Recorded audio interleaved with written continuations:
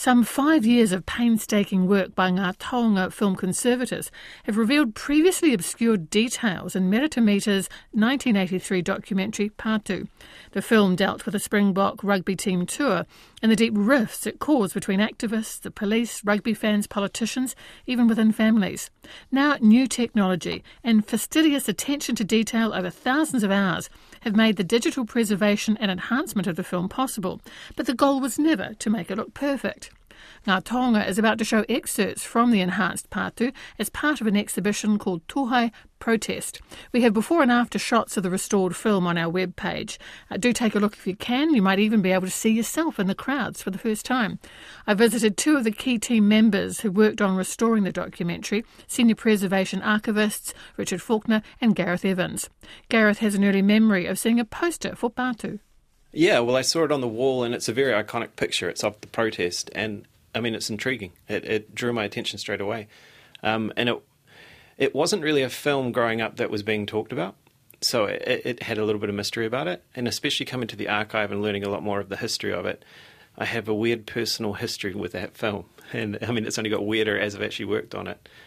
It fits really well with the archive as well. It's a really iconic picture, not just for New Zealand, but also for the archive.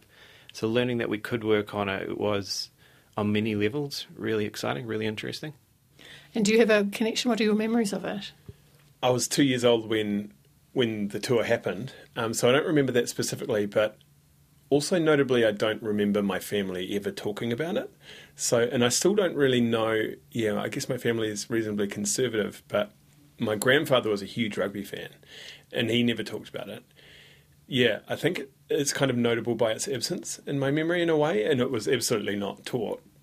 Yeah, but I remember growing up and hearing sort of mentions of the Red Squad and things as I got older, and sort of with fearful overtones, and growing up and sort of learning more about that, but always kind of shrouded in mystery. So eventually being able to see the film and learn about it, and also, as Gareth mentioned, it's really intimate and founding sort of connection to Ngā Taonga Sound and Vision as an organisation, and the way that it's been organised and founded has been hugely interesting and really satisfying. So when you had your first look at the film with your eye, knowing what would be involved, what were your impressions of it? How has it aged? Well, it's even more complicated than that, because I did one of the original telecine transfers. So I the first impression I had of it was as a very scared technician working on this film, and then later on revisiting it at the archive with more experience and going, look, this is what I can fix now with the tools we have and the experience I've gained. So it was a different point of view, but there was a little bit of fear there, because it was an incredibly, take away the social aspects of it, just on a technical level, an incredibly difficult film. As Richard knows, because he did a lot of the work on the Conform, just piecing the film together from a technical standpoint required a lot of trial and error, experience, and research just to get all that kind of thing right. So that's what I mean by it's quite a complicated personal relationship with it, because it's grown over time. You go through these phases of like, I can't wait to work on it. Oh my God, I'm working on it. Yes, we're doing really good work, and just those different phases. So it's a complicated question to answer. I mean, from your perspective then, Richard, what were the biggest challenges for you? How did you even approach it? What was step one? Right, so step one in terms of scanning it was we took a finished print, a release version of the film, and we scanned that in the most neutral way we possibly could to get an overall picture. We were fortunate enough to have an entire version of that film as it was released without any missing frames or anything. So we were able to scan that as a reference copy to say this is what it looks like now as a released version of the film was then. But of course then there's aspects like the film can deteriorate over time, which we know. Fortunately it didn't have vinegar syndrome, which is when the acetate base of the film starts to deteriorate. But there was a little bit of colour fade as an issue over time. Like photographs. Exactly. Really, yeah. Yep. So you're able to test that with a densitometer to a certain extent, but there's always going to be some level of deterioration of the image over time. But we still had some kind of reference as to at least the length of the film, how long each shot should be. And then from there, we would scan the most original generation of the film we could get, which we had in our collection the AB master negative, which is the camera original footage as it was shot with the cameras at the time, and assembled by Annie Collins, the editor, with Merata Mita, the director. So, yeah, what we'd probably call now crowdsourcing is the way that the footage was obtained for Patu. So, obviously, being a hugely significant event in New Zealand's history, and that was, people were aware of that at the time. All sorts of filmmakers were recording it for their own personal interests and for projects that maybe they were interested in pursuing. And then, over the course of the events of the film being made, people gravitated around the idea that Merata was making this film. We're sitting in your office here and it's all very dark and moody because colour is one of the things that you focus on. From the colour point of view, what were the biggest challenges for you? It's an easy answer but a hard one to explain. It's staying true to the intent of the original, which is almost impossible to answer. So if you don't have a goalpost, you don't really know what you're aiming for, but it's understanding the film and the technical limits they were working with. So I could colour it like absolutely anything. I could make it look like a modern film shot on an iPhone yesterday, but that's not the intent of the film. So the challenge is reining in my own instincts of pushing it too far and just being true to the film, not removing those fingerprints of the filmmaker. You know, like I suppose we would remove the actual fingerprints from the film, but we want to be able to see the signs, those paintbrush strokes that they've got there. So if there's things like a camera, a hair in the gate and the camera that was shot on the actual day, I would leave that in there. those now, that's right. You just see it kind of moving slightly like a little worm in the corner of the screen. And of course, like modern post-production facilities, that's the first thing you remove because modern audiences aren't used to it. But you can actually tell which camera is which by the hair in the gate. You know that person was there that day and then another day they were over here doing another shot. So there's those little things that tell... They never cleaned their gate. Yeah. Well, I mean, they were shooting under pretty stressful situations. I'm not talking bad about the camera people at all, but it's that larger story that something like Patu tells, that if you stripped it away, you're losing a lot of the context and a lot of that larger story about Patu. But I mean, looking at the stills of what's been achieved, though, I mean, there was a degree of muddiness. You know, it was like having a bad varnish over an old master, and you take that varnish off even, and it's remarkable. Yeah, well, I mean, we have a different approach because we're trying to do the best for the film possible, whereas before, like when I was telecine operator at a different organisation, we were getting the film through to a high standard, but once it was finished, it was finished. We've revisited a lot of shots in Patu for this one. I think Richard's explained that there was whole sequences that when we screened it for the whānau and the filmmakers, they mentioned it wasn't quite up to snuff. So we've gone back, rescanned it, recoloured it, just to keep the film to the standard that the archive works to, which is quite a different, more personal standard than the technical standard that you'd have outside the archive. Yeah. I mean, you mentioned, staying true to the intent, and it doesn't look like it was filmed, on high def in Peter Jackson's studio or anything like that, Richard. But the detail now that you can see, and you've been looking at this, frame by frame, haven't you? Yeah, which sort of heightens that relationship with the film and all of its subjects and the filmmakers to even another level. Yeah, because something fascinating that I found with the film is that I watched it frame by frame several times before I even watched it with any sound at all. So completely with this quite unusual context where I would find myself looking at people and I just look at these freeze-framed faces of people and they might look sad or angry, and I'd find myself judging them. I would be like, I bet you're there pro tour, and forming these little judgments in my head, and then suddenly I'd throw on the sound and bring it into the context that the film intends, and I would find that it would be flipped on its head. And it's been really interesting the way that it's forced me to sit back from... It's sort of taught me a little bit about judgment, because I found myself forming these judgments based on still images of people and everything I was just bringing to the image that I was seeing, and then actually seeing it in context, completely flipped that on its head many times. A lighter story you just told me, but I do love it. It's about the underpants. Oh, yes, that was Gareth. Yeah, Gareth, that's yours, Gareth. That's right. There's a moment just towards the end of the film when the cops are chasing the protesters and the protesters are about to turn, spoiler alert. One of the cops is running along and there's a split down the back of his trousers, and you can actually see his white underwear, and it's something that you wouldn't notice unless you'd seen that shot, a lot, which we had. And when I noticed it, it lifted my spirits, because we'd been working on the project for months and months, years and years, and it was like this great little moment of seeing something someone else hadn't seen. It's such a personal touch on one of those police people. Everyone's going to be looking for that now. Yeah. If I could add another little anecdote that Gareth spotted through the process of this project, was that one moment in the film pretty clearly identifies undercover police, and that's a big element of the Patu story, is undercover cops and how they infiltrated these protest networks and to try and subdue them.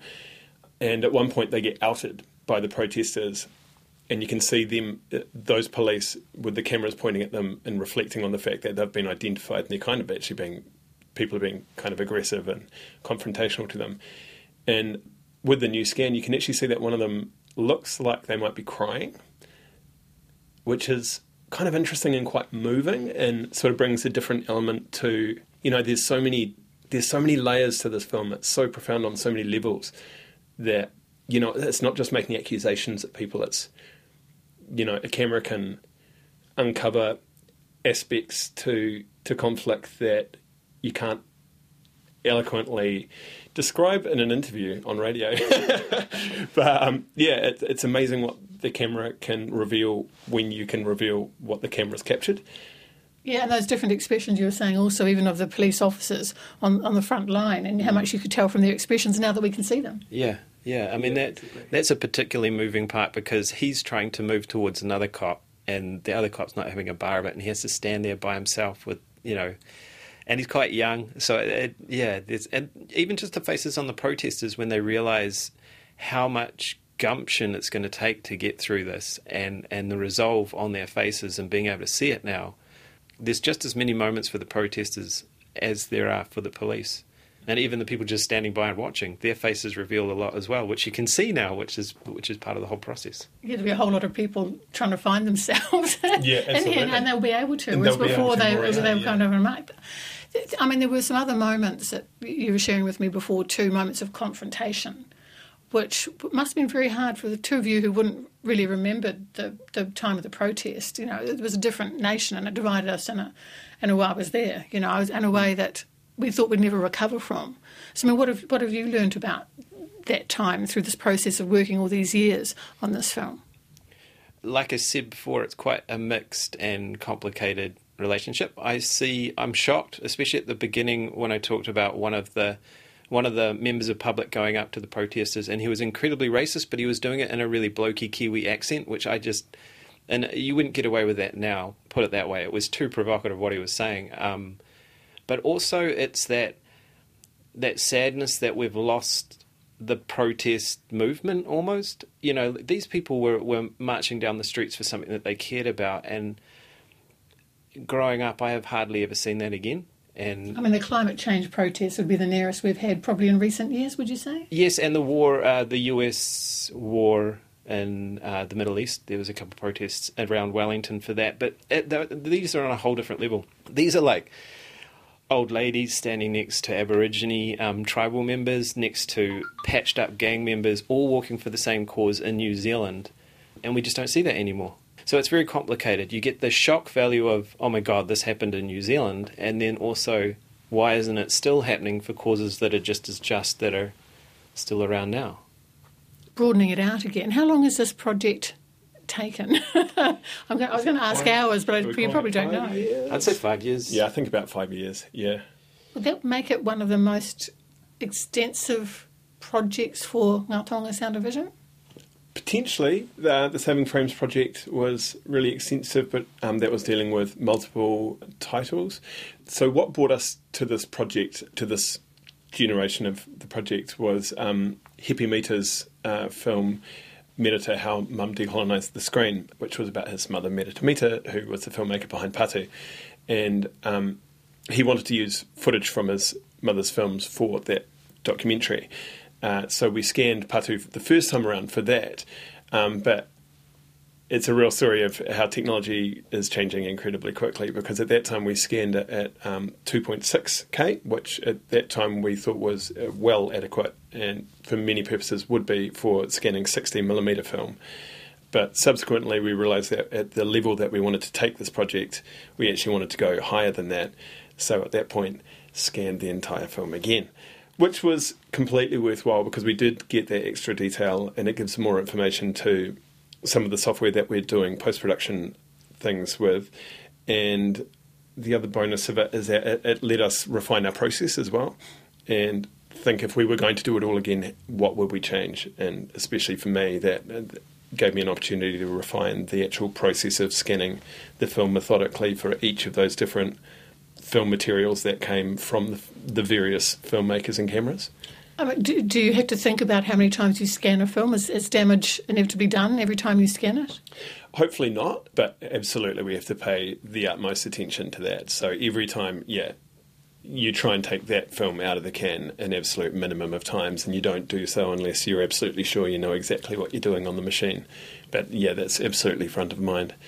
With that said, the equipment that we're scanning on should be, if we're using it correctly, very unlikely to cause damage to the film. The modern scanning machines are based on capstan rollers and don't actually have the sprockets which drive through the perfs, which traditional film equipment used to have.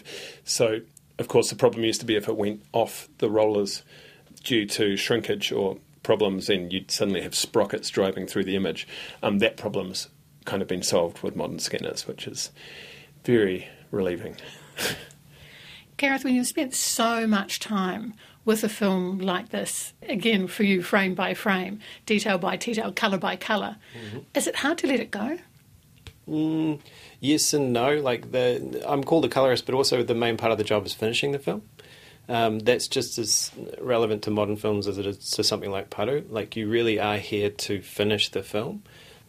How would I put it? Finishing sounds odd in an archival sense because you're a custodian for the item. You're not really finishing it. But I'm always thinking about how can I finish this film? How can I get it to that end goal? Otherwise, I would be grading forever because I'm never happy with my work.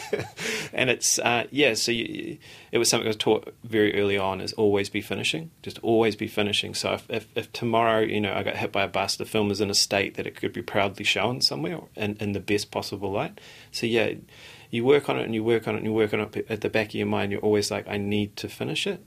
It's always difficult, though. It's always difficult finishing a film. You always want to revisit things here and there. So is your job now done? I have a tiny wee bit of paperwork and I need to transfer a file over to our tape library so it's fully archived, and then that's it. How about you, Richard? Job done? Yep, hopefully there's the paperwork aspect. We now have to describe everything we've done, which... It's going to take a while, given it's been a few years. Almost as long, but hopefully the technical aspects of actually preparing the film for me should be done. I'm just going to push everything else towards Gareth. And then I guess will you be in the audience when it's first shown, that big reveal? Do the two of you want to be there to see people's responses to it? I mean, that's the payoff here. It's a legacy project, so you've done it and it's archival, but it's also what this is going to mean to people. Look, I think I was at the screening I wanted to be at, which is when we showed it to the whānau and the filmmakers, and I was privileged enough to be there and hear some of the things that they had to say. And for me, as far as that's concerned, that was the main screening. I can't wait for the public to see it, but I've seen it so many times now. Just sitting in the room with it again would probably, No, I love the film, but I can't watch it anymore. For my part, I think... Stockholm syndrome may have set in because I look forward to screenings of it in a strange way. I think it's just such a strong film in terms of its message, and I find the message, its kaupapa, is so important to me that I look forward to seeing as many people as possible in front of this film. I'd love to see it go around every high school in New Zealand. I think it would raise a lot of questions. I mean, the fact that we grew up in New Zealand in the 80s and I knew nothing about it until the late 90s. I think that's something that needs to be rectified. Richard Falkner and Gareth Evans, Senior Preservation Archivists at Ngā Taonga Sound and Vision. TOHE Protest opens on Friday the 23rd of July at the National Library of New Zealand in Wellington.